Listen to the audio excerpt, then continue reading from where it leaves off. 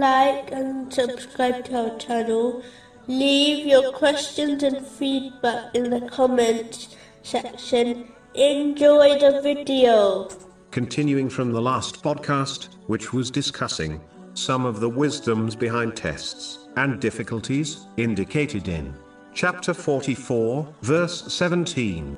And we had already tried before them the people of Pharaoh.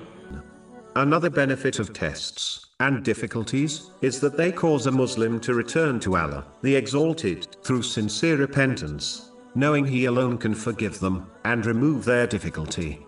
The conditions include being remorseful, asking for forgiveness from Allah, the Exalted, and anyone else who was wronged, promising not to return to the sin, and making up for any rights which were violated, both to Allah, the Exalted, and to people.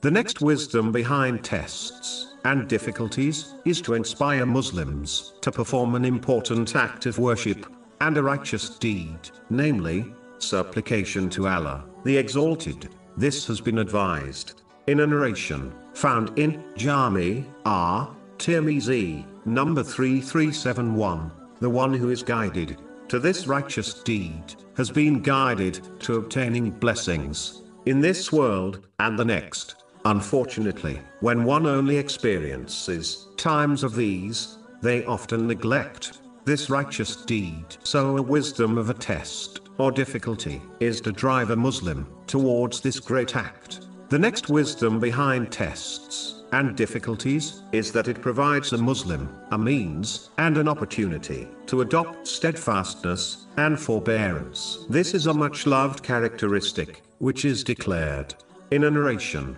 found in Jami' Tirmizi, number 2011. Forbearance includes remaining sincerely obedient to Allah, the Exalted, in both times of ease and difficulties, by fulfilling the commands of Allah, the Exalted, refraining from His prohibitions, and being patient with destiny. It prevents one from worshipping Allah, the Exalted, on the edge, whereby they are satisfied with Him in times of ease, but turn away from His obedience in times of difficulty. Preventing this attitude is extremely important, as this person will ultimately lose out in both worlds. Chapter 22, verse 11. And of the people is he who worships Allah on an edge.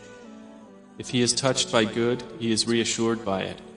But if he is struck by trial, he turns on his face to the other direction.